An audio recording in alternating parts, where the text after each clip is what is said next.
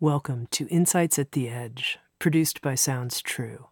My name's Tami Simon. I'm the founder of Sounds True, and I'd love to take a moment to introduce you to the new Sounds True Foundation. The Sounds True Foundation is dedicated to creating a wiser and kinder world by making transformational education widely available. We want everyone to have access to transformational tools such as mindfulness, emotional awareness, and self-compassion, regardless of financial, social, or physical challenges.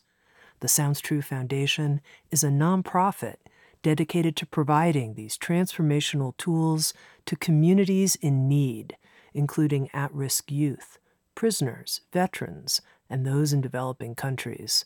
If you'd like to learn more or feel inspired to become a supporter, please visit SoundsTrueFoundation.org. You're listening to Insights at the Edge. Today, my guest is Deida.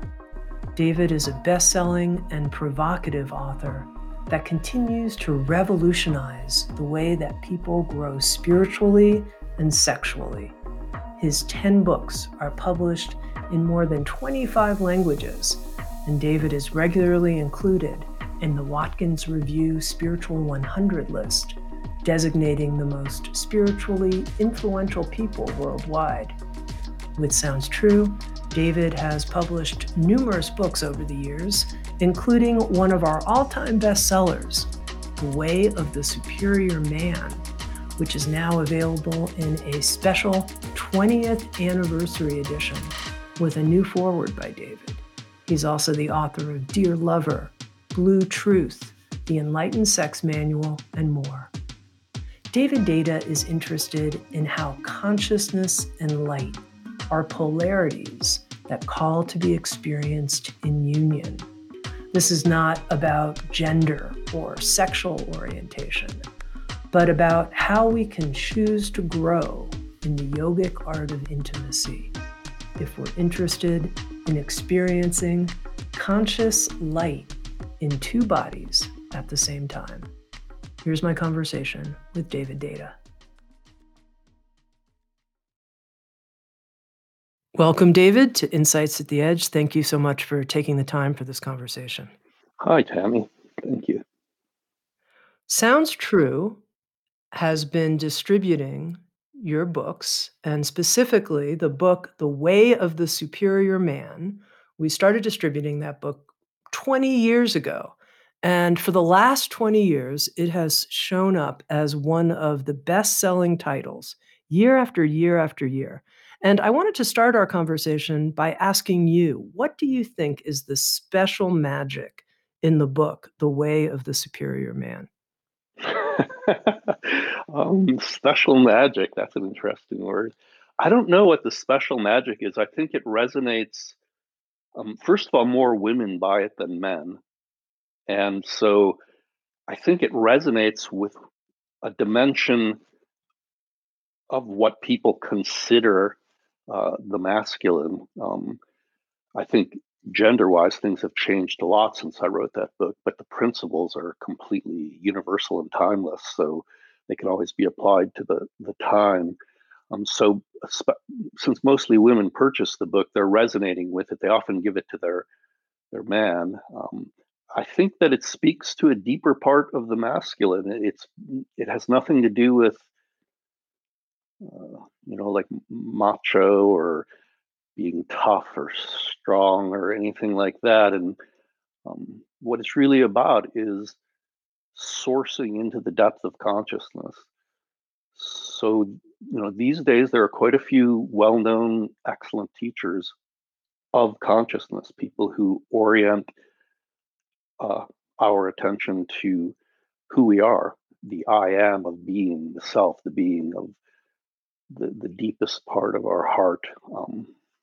And that's when we go into that depth or recognize that depth or relax with that depth, immediately there's a deep silence, a deep stillness,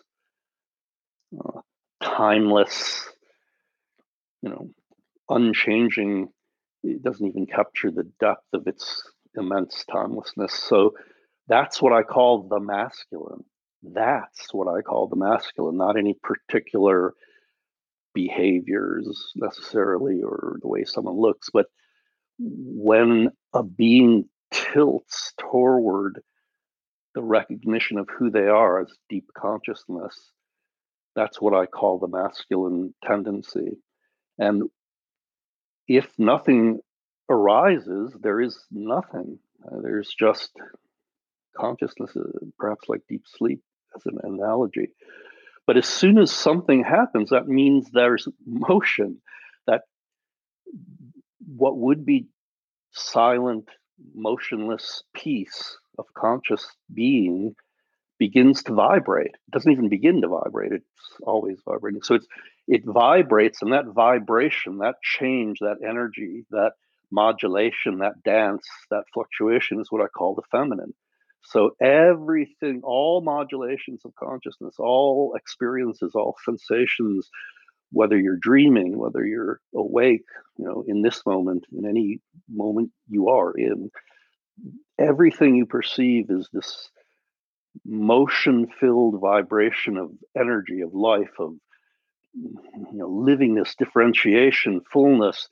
Now, all of us, men and women and any gender, it's totally gender free. And I'm really happy finally culture has caught up with that. But whatever, it's not even human. You could be in a dream appearing as a bird or something. But the more you identify with that stillness in any moment, with the witness, the conscious being part of this moment.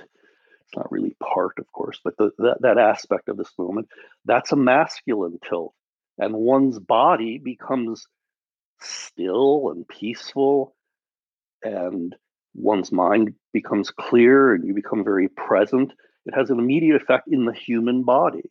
Now, if one's interest or orientation tilts toward, not even toward, or as the vibrations, as the dance, if you feel yourself not as I am consciousness, but I am conscious light, I am light, I am the light of love, I am the conscious light of love, but it has a fulgent feeling, that light. It is vibration. It's the nature of change, of motion, of so when any being is more tilting towards or interested in or identified with the light or energy aspect of this moment, we could call this moment conscious light. If we tilt toward the consciousness, that's the masculine tilt. If we tilt toward the light, it's the feminine tilt. And when any being tilts towards the light, their body becomes animated. It does not become still. Their emotions do not go to peacefulness. Their body does not go to stillness. When one tilts or allows oneself to identify with the feminine, the force of the cosmos moves through us.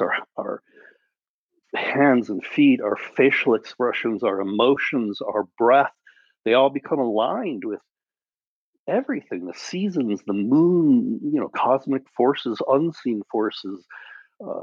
It's immense and unexplainable in as a whole. It's unanalyzable, but it is everything. That's everything, the entire universe. So that feminine is all power, all light. And so what the way of the superior man in the book, although I didn't want to go into that kind of spiritual depth in the book, but the book is based on that recognition. And so it's showing whoever's reading the book that if they allow themselves to know who they are as consciousness and then incarnate that into the body sexually, and that doesn't necessarily mean sexual intercourse, but in the sexual play of polarity, because what we discover is that if somebody tilts toward, let's say, the masculine, that stillness. So if somebody deeply feels, I am consciousness, I am silent, peaceful being at my deepest core, they will inevitably sexually attract someone who feels that they're living, blooming light, passion at their core. And those two then make up the full moment of the silent aspect of the moment, the consciousness aspect, and the effulgent light aspect. And so in a relationship, and not all relationships do this, but this is what I write about in the way of the spirit man. If you allow yourself to incarnate without fear, grounded in your deepest consciousness, if you allow yourself to incarnate that depth of silent presence, the power of consciousness itself, you will attract a partner who is the dance of the universe, whose body, mind, and emotions are as open to the cosmic flow of life force as you are relaxed as consciousness. And so you will get a spontaneous, alive partner who reveals the divine through his or her light or their light. And as you reveal the divine through your depth, your silence, your peace, the peacefulness of your being. So I think that depth, although I didn't explicate it like that in the book, comes through. And so people read it of all kinds. I mean, it's all kinds of people read it and go, yeah, this is, I've had this intuition that this is what I want. This is the kind of partner I want, whether it's the masculine side or the feminine side. Now, again, not all people want that. Some people don't enjoy that play of polarity and all of that. But that book was written specifically for the subset, and most of my books are written specifically for the subset of people who really enjoy that play through human bodies. Doesn't matter who plays which pole or if you change it up. But so if you enjoy playing those poles, that book, Way of the Spirit Man, and also Dear Lover, describe a kind of almost like a pure form, like primary colors of identity with the masculine, identity with the feminine. And if we get to it, I'd like to expand that way beyond those books also, because we could identify with the masculine or feminine in our physical body, and then our body shows those qualities of light or consciousness. We could identify with the masculine or feminine in our emotional body, in which case our emotions are more light like or grid like. We could identify spiritually with the masculine or feminine. So if we identify spiritually with the masculine, then we call home that infinite, eternal, present consciousness. But if we identify with the feminine, we call home the ongoing or eternal flow of love, of cosmic love. There's no words for these things, but we identify with the fullness, with the flow. Mhm. There's a lot in what you've already said, and I wanna just ask a couple questions and see if I understand some things and also go a little further. One, it's clear to me that as you're talking about these essences, a masculine essence or a feminine essence, that it's gender free, and also it doesn't matter if it's a heterosexual or a same-sex relationship. Mm-mm, So I mm-mm. get that. Now, when you started talking about how you could change it up, that got interesting to me, and also when you started talking about you could be masculine or feminine at the level of the physical body, the emotional body, the spiritual body in different ways. Now it's starting to get pretty complex. So I wonder if you could say more about that. I think most people would say, I pretty much identify as masculine or I pretty much identify as feminine. But you're saying, no, there's actually a lot more complexity to it. Yeah. Well, it's not that. Yes, there is more complexity to it. I was thinking it's not exactly complex. I don't know what the word I would use. Interesting, perhaps, but um, so we're multidimensional beings, obviously, and um, let's just look at the physical part first. The part of what we identify as, like in the waking state, we identify with the waking state body. So you could kind of look down, and in your experience, you see a body and it acts a certain way. And then you could look at your partner, your sexual partner. And again, this doesn't apply to everybody, but I'm talking about the subset of people who enjoy polarized relationships. So you would look at your partner's body in your experience, and their body would look and move and act a certain way.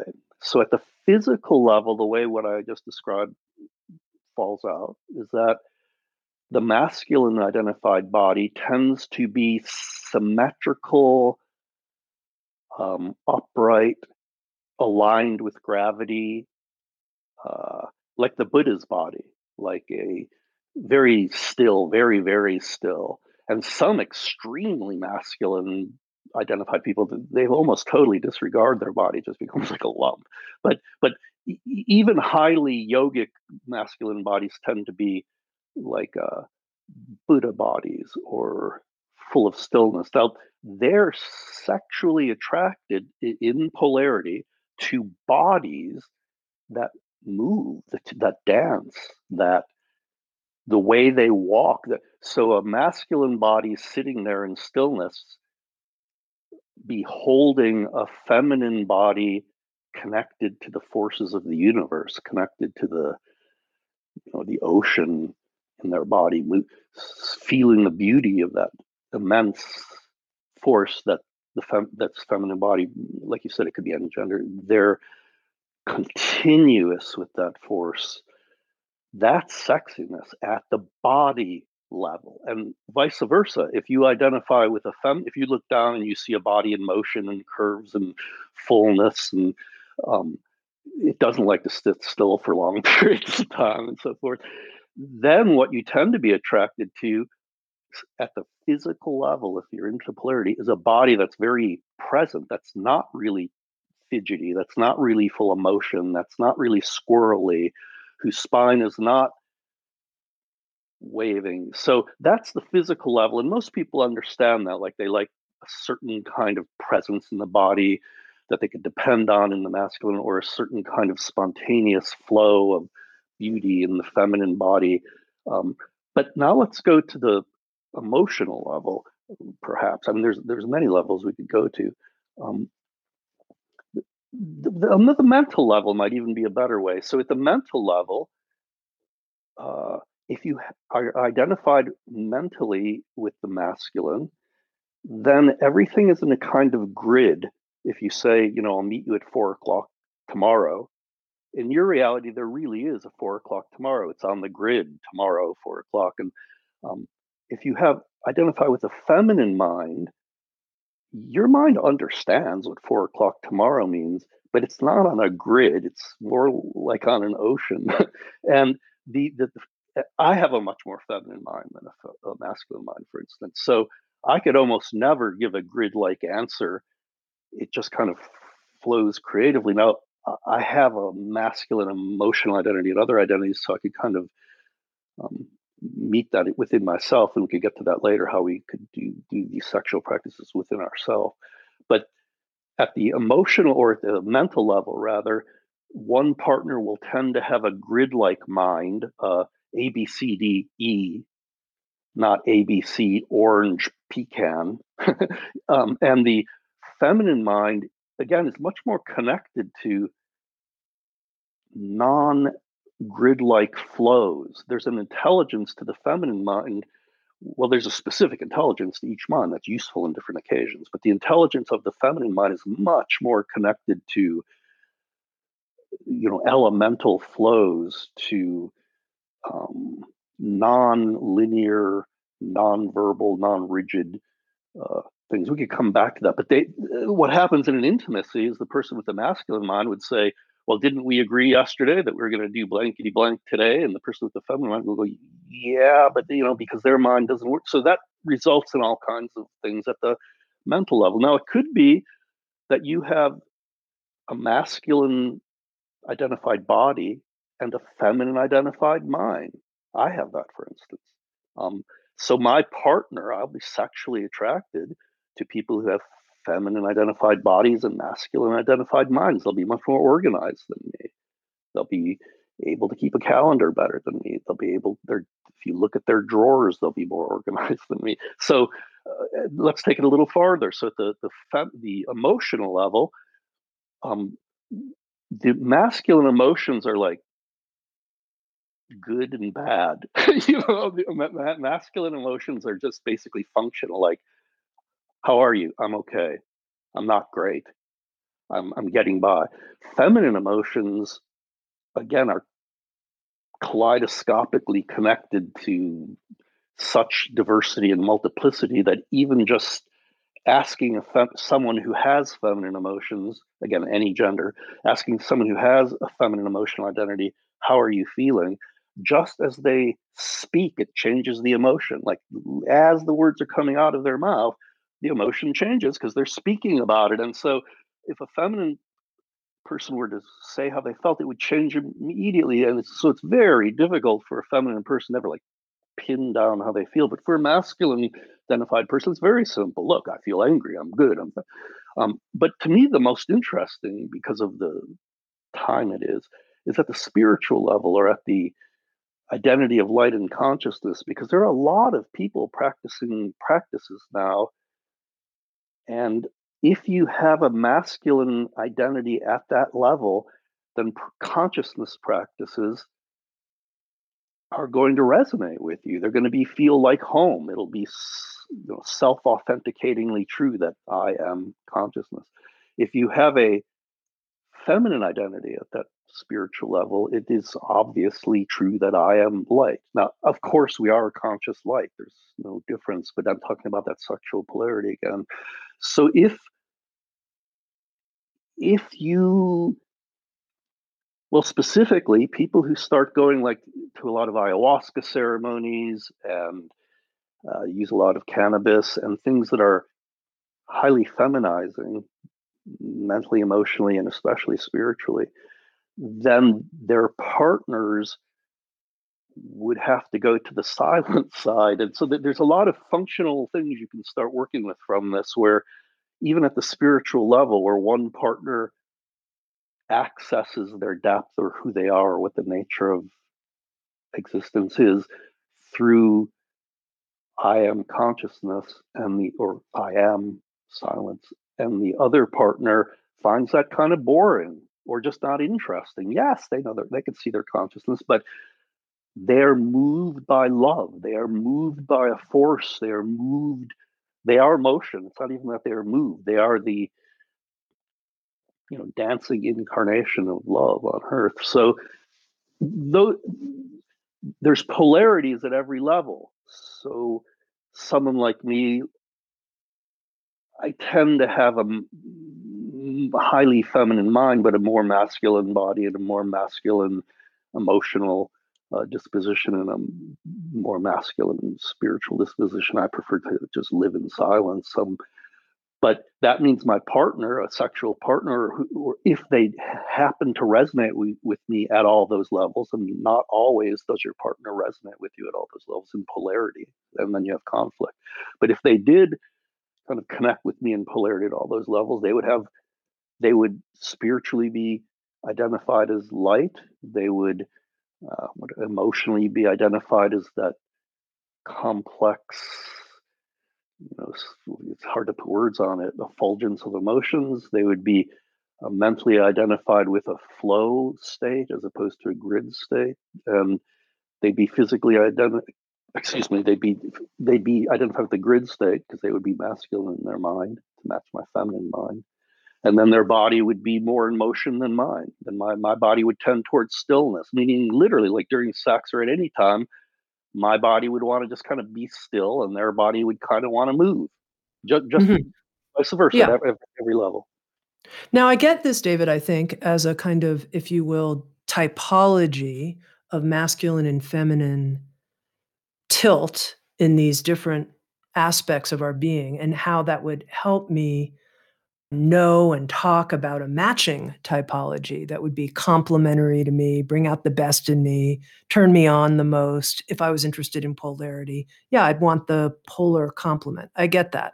Now, if I'm just a person working within myself, identifying where I have more of a masculine tilt or a feminine tilt in each of these different areas, how does that help me? How does this help me evolve as an individual?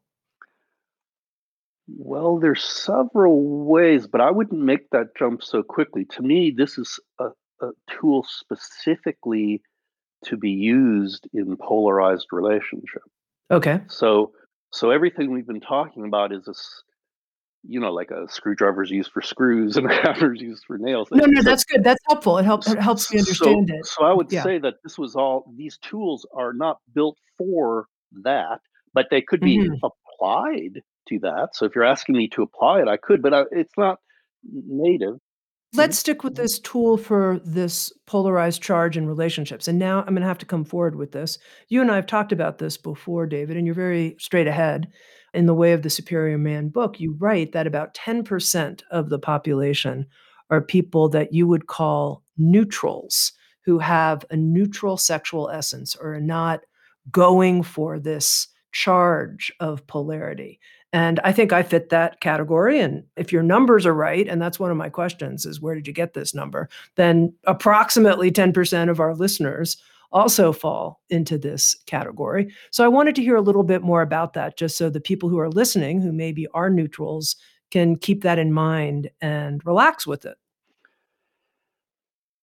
Okay, wow, there was a lot in there I could respond to. So first of all, the book was written, of course, more than 20 years ago, and that was my personal experience. I didn't, although my background is as a scientist, this is not a scientific test from a large sample.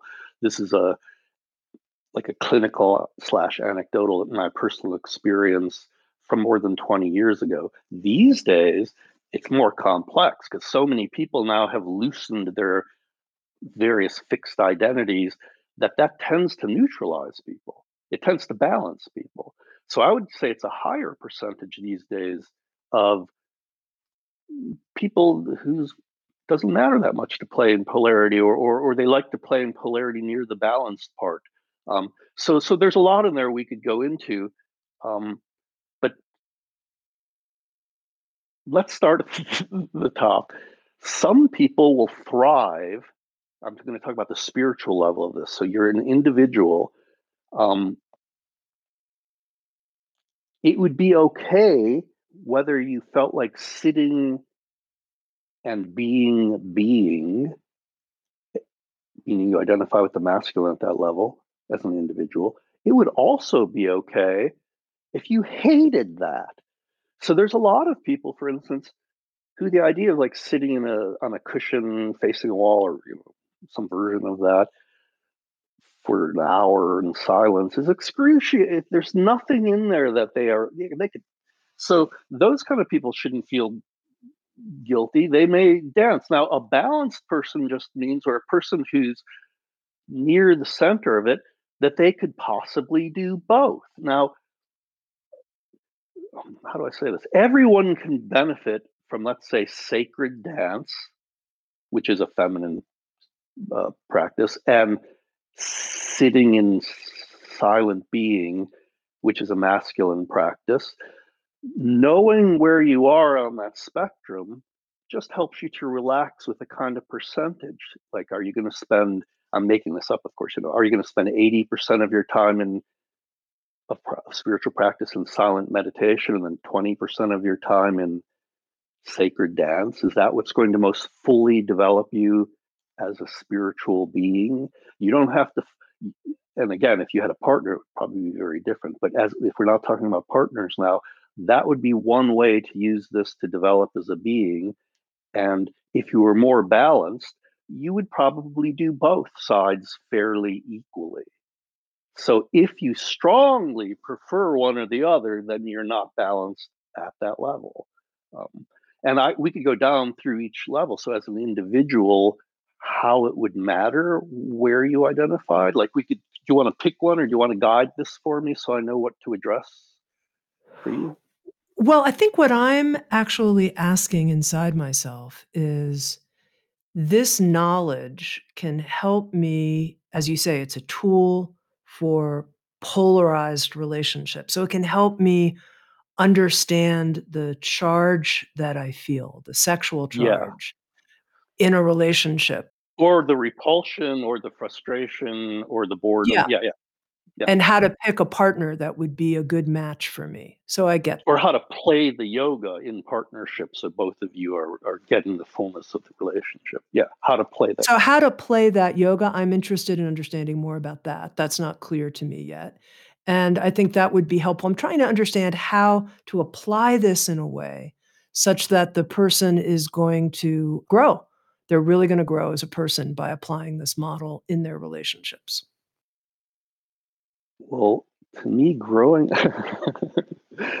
um, to answer that question, I need to tease apart a few other things, I think. But Please go for it. t It's all t yours, David. well, no. I don't, we only have a limited period of time, and I really want to address what you feel would be the most useful for people.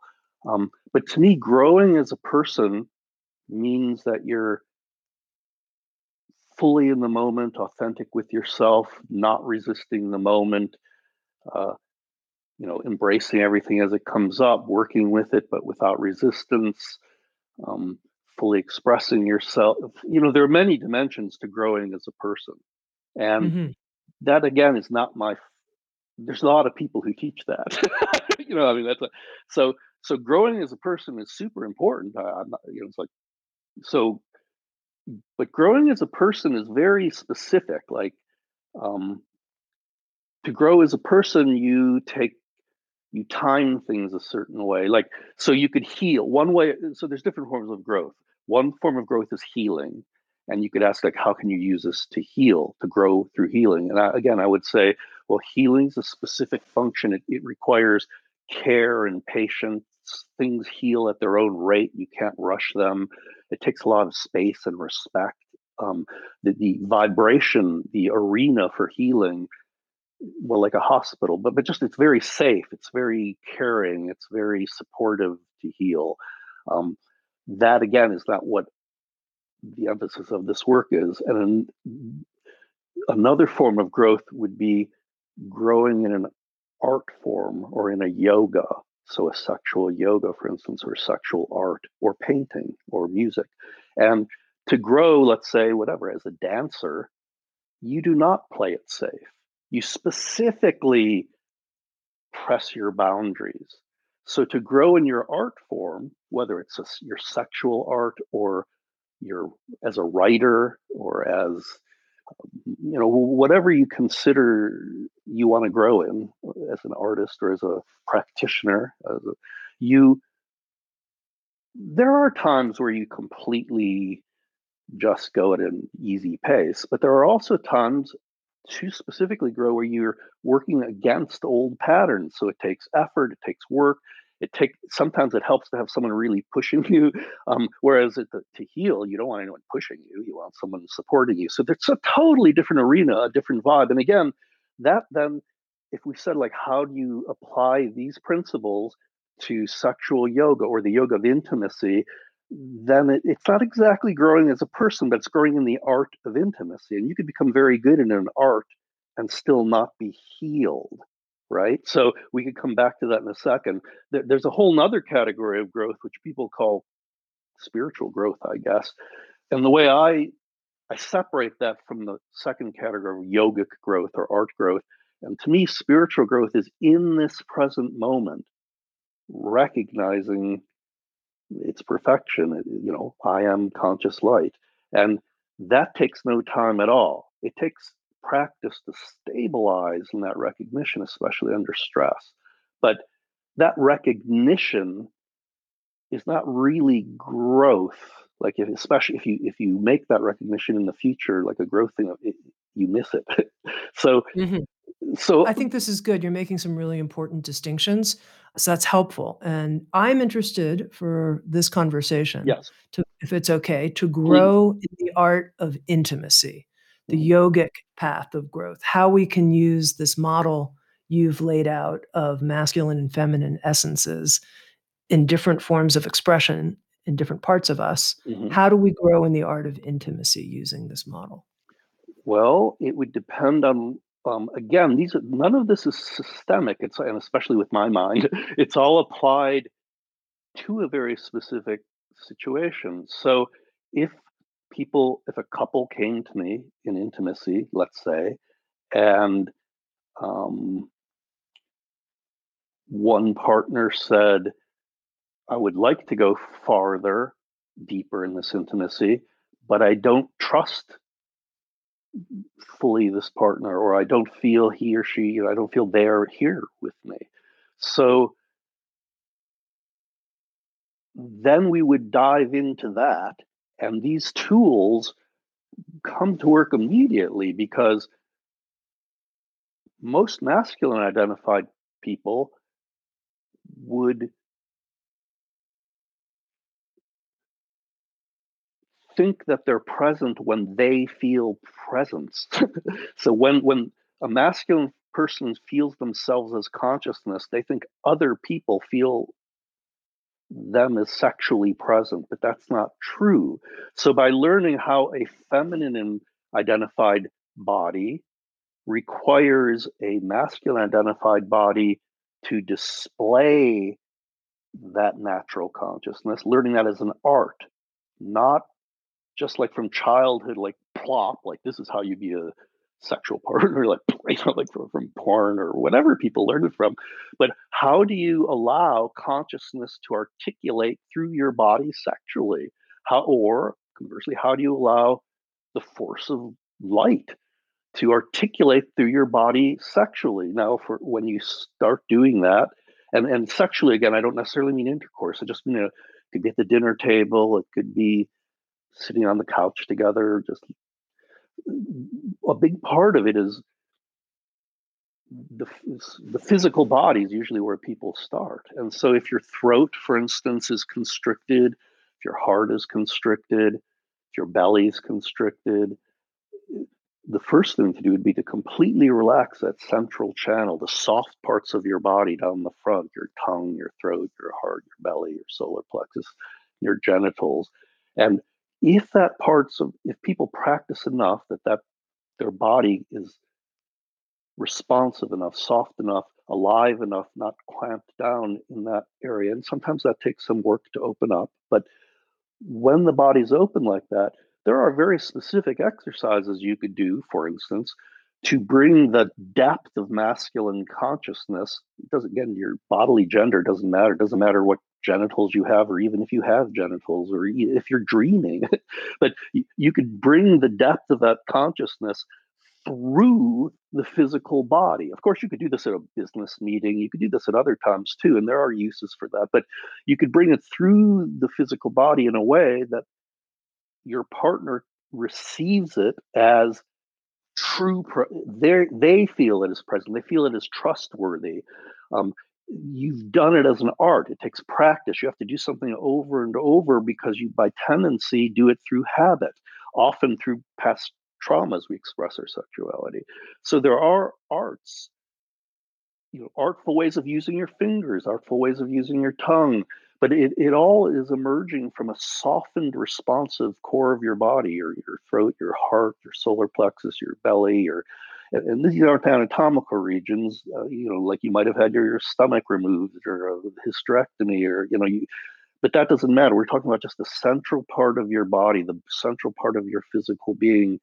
It can transmit, if you're aware of it, masculine, feminine transmissions. If you're not aware of that masculine, feminine difference, then you skilllessly just plop sexuality and love through your body, like willy nilly. Like, this is the way I ended up from my parents, and so it comes out this way.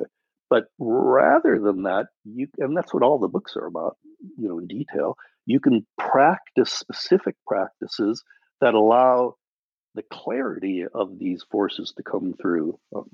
And that's how you grow in intimacy. Instead of just sitting there going, "This isn't working," there's, pretty much every chapter in The Way of the Superior Man and the Intimate Communion, and Dear Lover, describes specific ways of doing these things. Now, if you wanted to give me, an imaginary specific situation, I could apply it.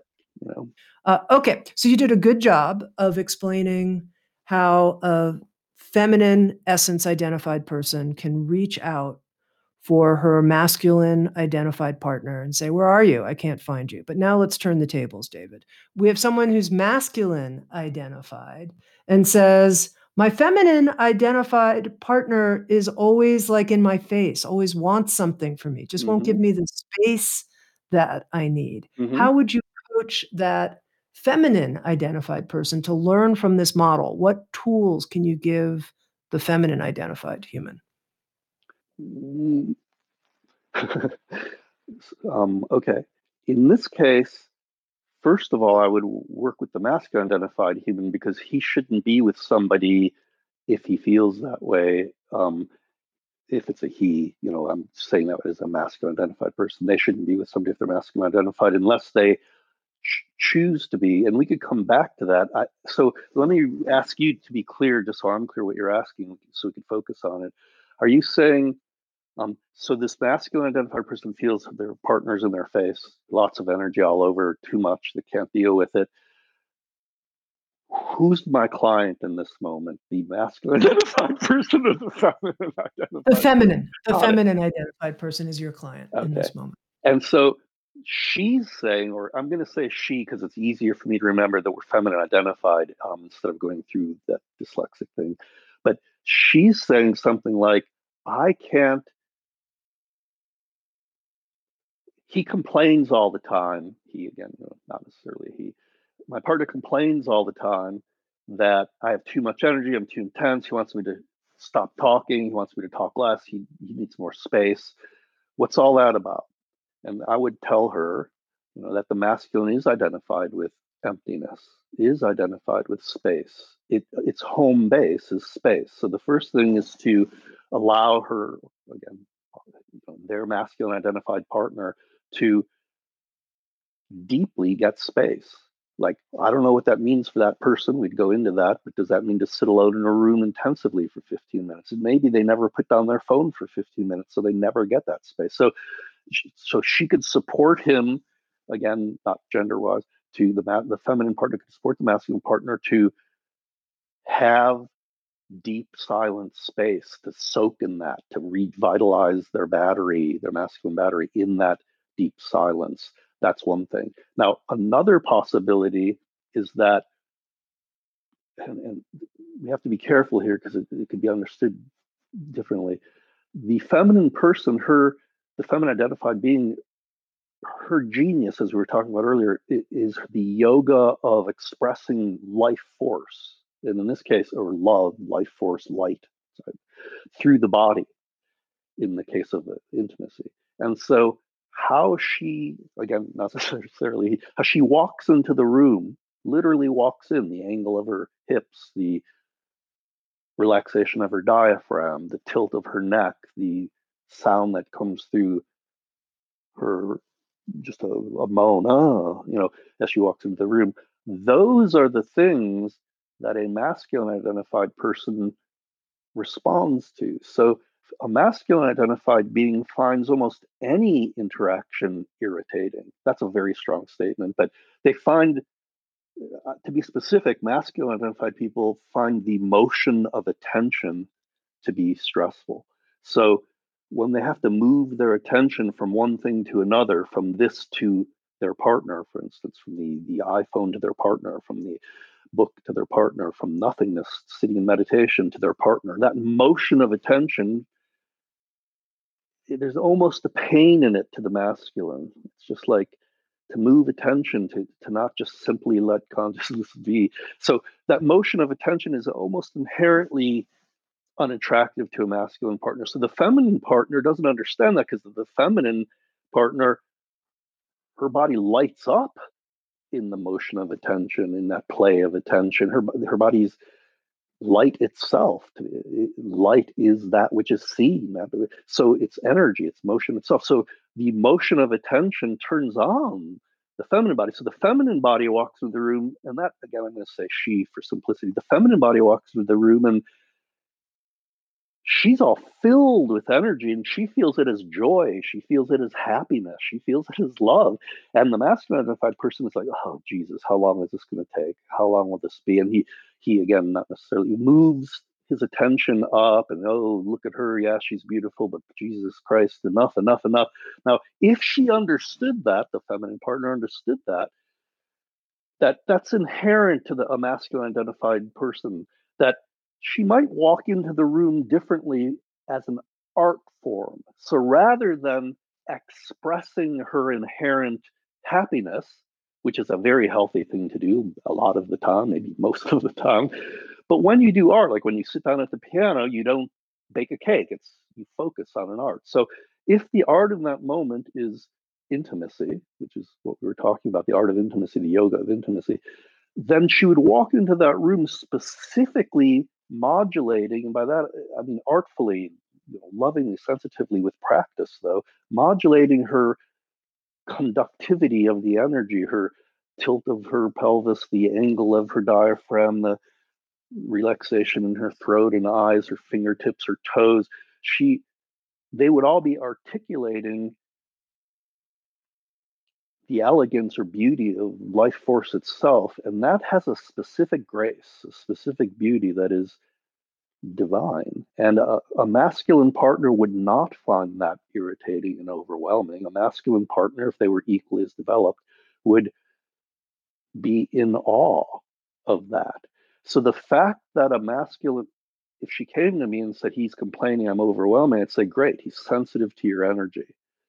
So first thing, make sure he sources in space, depth, space, conscious being. He that's his home base. So make sure he has that to do. But then, if you want to, I'm speaking to her now. If you want to take responsibility for your side of the art form, of the yoga, of the practice, then you would not necessarily express your, just normal happiness as you walked in the room like you would with a friend, but you would. It's not a friend. It's a moment of art. You would artfully, skillfully allow love light to flow through your every part, your thighs, your fingertips, your everything. And the masculine partner, I pretty much can guarantee would have a very different response Mm-hmm. to that energy. Mm-hmm. And so there's all what kinds of ways of applying this. And again, it works both ways. Like, so to come back to your previous question, if these were two more balanced people in intimacy, if it was two more balanced people in intimacy, they would, I'm going to use the word take turns, but I don't mean formally, but there would be some times when one partner would be overwhelming the other in energy, if you will, and then it would reverse. And so it would be a much more fluid, but the principles would be the same in the art form, if you will. Mm-hmm. Now, if you were to summarize for me, David, and this is a big question, but I think you can take it, the most important guiding principles if someone wants to grow in the yogic art of intimacy, using this model that you've laid out of the charge that's inherent in polarity, what are the most important principles to grow in the art of yogic intimacy? Well, probably the most important would be to relax as who you are as deeply as you're able, to relax to be what you are, to relax as you are without adding anything or subtracting anything, just to simply be what you are. And then from that place, to feel whether you tilted towards silence or tilted towards motion. And as you felt that, you would practice in your body the practices required from your body.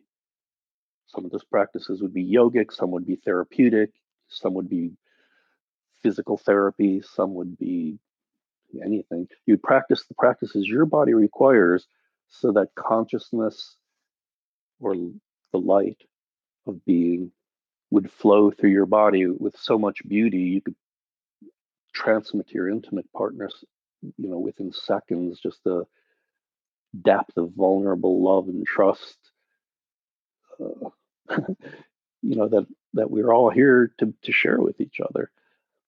So I would know who you are by relaxing who you are. I would incarnate that through your body. I would do whatever processes you needed to do to incarnate that, which, that's what all the books are about. But these are the basic principles. and then offer it artfully through your body, specifically through that responsive central channel, but then through the whole body. Can you explain to our listeners what you mean specifically when you're referring to the central channel and how that comes into play here, how we're offering through our central channel? Sure. Let's say it's easier for me. So I'll address a feminine identified bodied person first, and you could remind me to do the other side if I forget, please, or however you'd like to go. But if I was incarnated and identified with a feminine body, and again, this could be a dream or a phase, I don't know, but in this moment, if I'm identified with a feminine body and my partner is not connected to me in loving attention, and specifically if my partner breaks attention, then that creates pain in my body and instantly. So my healthy feminine body would wince in pain in whatever specific way it does, but it would wince. My diaphragm would wince, my belly would wince. Now, over a lifetime, especially with trauma and abuse, which so many people, it's commonplace. So we've been pummeled. So our central channel, meaning our genital region, our pelvic region, our belly, our solar plexus, our heart, our throat, the whole column, like if you imagine a column down the center of our body, has become bent and rigid and tight and wounded.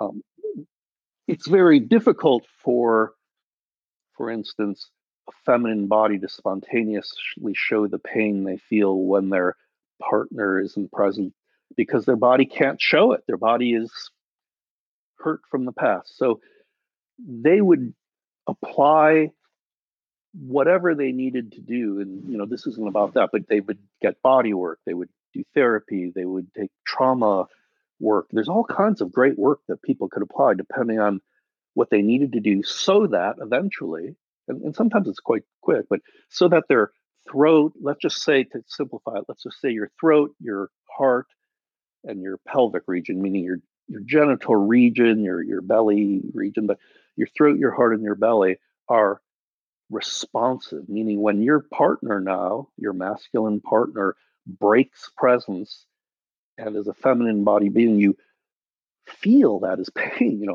in your body, it spontaneously shows at your throat, your diaphragm, and just as spontaneously lets it go because holding it is a sign of past trauma. So your body would show a wince, and then it would be free of the wince. Now, if you had a masculine partner who is, roughly as developed as you in their awareness, they would notice that. They would see you wince, and they would realize they had just caused you pain. Now, it may take a week of that, a month of that. I don't know. People have habits until your partner realized that they were causing this pain every time they blanked. But you wouldn't have to mention it to them because your whole body would kind of lovingly, tenderly, vulnerably, responsively express all of these feelings as they move through your body. They wouldn't be held back, they wouldn't be rigidified, they wouldn't need to be verbally expressed or mentalized. They would just spontaneously be expressed. And a masculine person could easily see that and deal with that. What they can't usually deal with is the discussion part for certain reasons. But so one way I would suggest then is that a feminine body identified being would do what practices they needed to so their throat, their heart, and their pelvic region are transparent to, meaning they reflect, they conduct, they uh, like a musical instrument or like a dancer, they show the fluctuating feelings coming through the body, the tone of their voice. It's not rigid and modulated like this, but it kind of reflects. So whatever they're feeling, but so does the tilt of their pelvis and so all of that becomes workable for a masculine being. Whereas if it's hidden behind the inevitable wounds we all carry, if it's not being expressed, it's quite difficult to work with. So that's one example of a feminine bodied person applying a practice to their central channels so it could express spontaneous feelings in a relationship. And then it grows from, And then let's shift to the masculine identified being. and is it the same moment? Like really, I'm like a very specific person when it comes to applying these. So I'm saying he, meaning the masculine identified person. Um, what's the moment? He's also working with his central channel Okay, to grow in intimacy. got it. Thank you. So he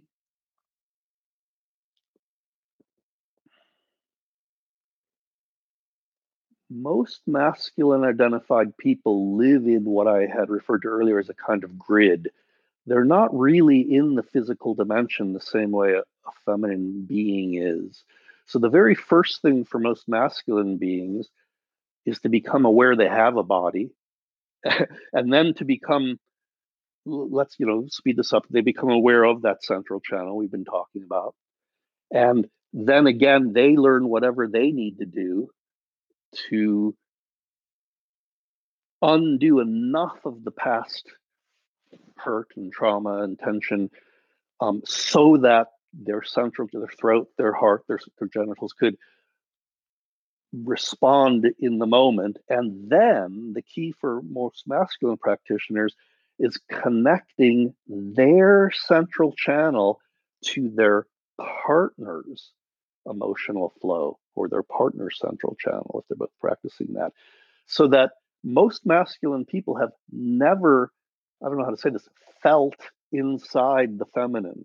They live in a more grid-like reality. They don't understand what it feels like to live in that highly responsive, ever-changing body. So by connecting their central channel, so I would specifically say, for instance, to allow his throat to feel and kind of mirror in a way, even just internally, her throat, his heart, her heart or diaphragm, his belly, her belly, and then to use his practice, his breath, in whatever he would be practicing, to connect with her and open her. Now, again, most feminine people have never felt a masculine partner do this. They've never felt a masculine partner feel their subtler emotional bodily states inside the other masculine body.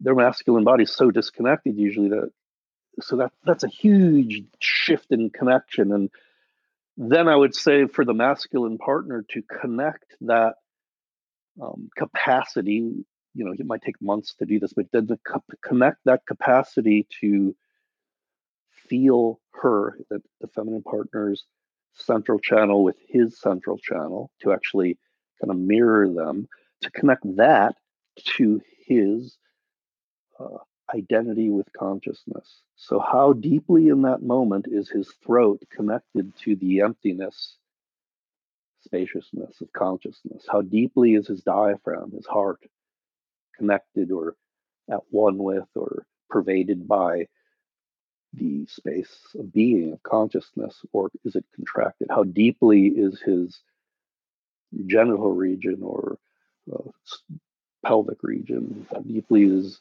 this masculine identified being's region connected to their conscious depth, the pervasion of being? And then their body transmits it to the feminine person's body. And so the yoga of intimacy at depth is connecting two bodies in a way that transmits consciousness and light, or conscious light, through two bodies instead of one. And again, all of these practices can and most usually are done within one body.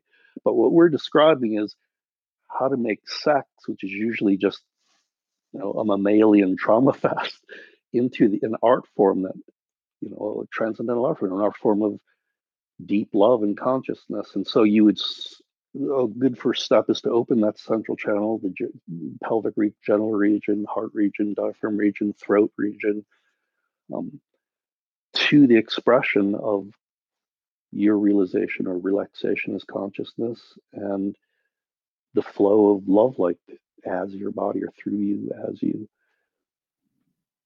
David, I just have one final question for you. I pulled a quote out from The Way of the Superior Man, and the quote is that fear needs to become your friend. And I wonder if you can speak to that. Somebody who is, listening with us right to this point and says, I'm excited to grow in this way, but I notice fear comes up for me. How does David suggest we grow in the yogic art of intimacy and make fear our friend? Well, again, to differentiate therapeutic work from that yogic practice or art practice, again, therapy or healing takes patience. You don't push someone or you don't push yourself into fear when you're healing. It's a different thing. So if we're talking, I just want to be clear on that because I wouldn't want No, it's someone to, important. It's very important. very Yeah. important.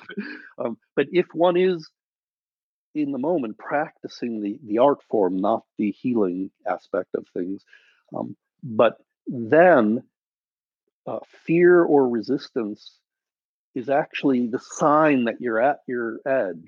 You're at your, like if you're a dancer or a musician or something, and there's something you just can't quite do, it's often because we haven't pushed ourselves. Not push isn't even the right word. We haven't explored beyond the comfort zone. So there's a little area just at the beginning of that would be the where fear kicks in. And by becoming your friend, what I mean is you don't back away from the fear and go, yikes, no way, I'm not exploring that. But also you don't go, dang it, I'm pushing through the fear. You don't push into it. You make friends with it. You become intimate with the fear. You breathe with the fear. You soften your body with the fear. You go, fear, you're showing me something. You read the fear. You take the fear as a display. It's a self-display ultimately, of course. And so you're showing to yourself that push-pull right at the edge of where your consciousness is willing to explore, right at the edge of what you're willing to metabolize into love. And so that edge of fear or resistance in the artful practice is one way to play that edge.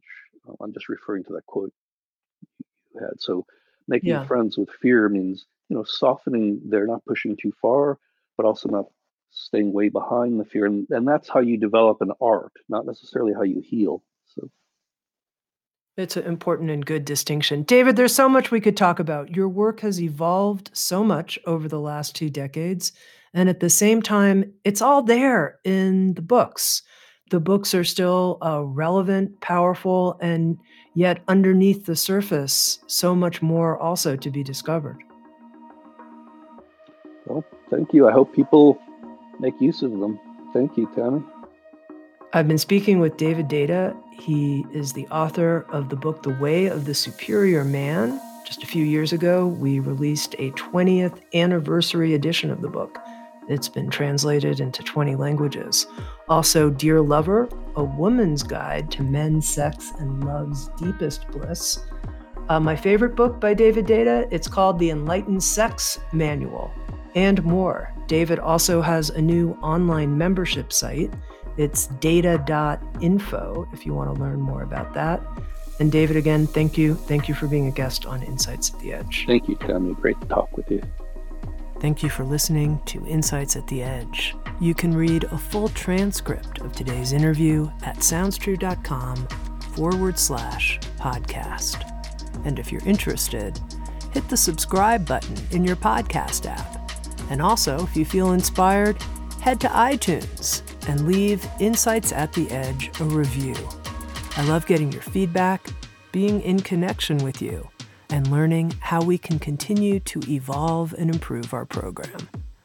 Working together, I believe, we can create a kinder and wiser world. SoundsTrue.com, waking up the world.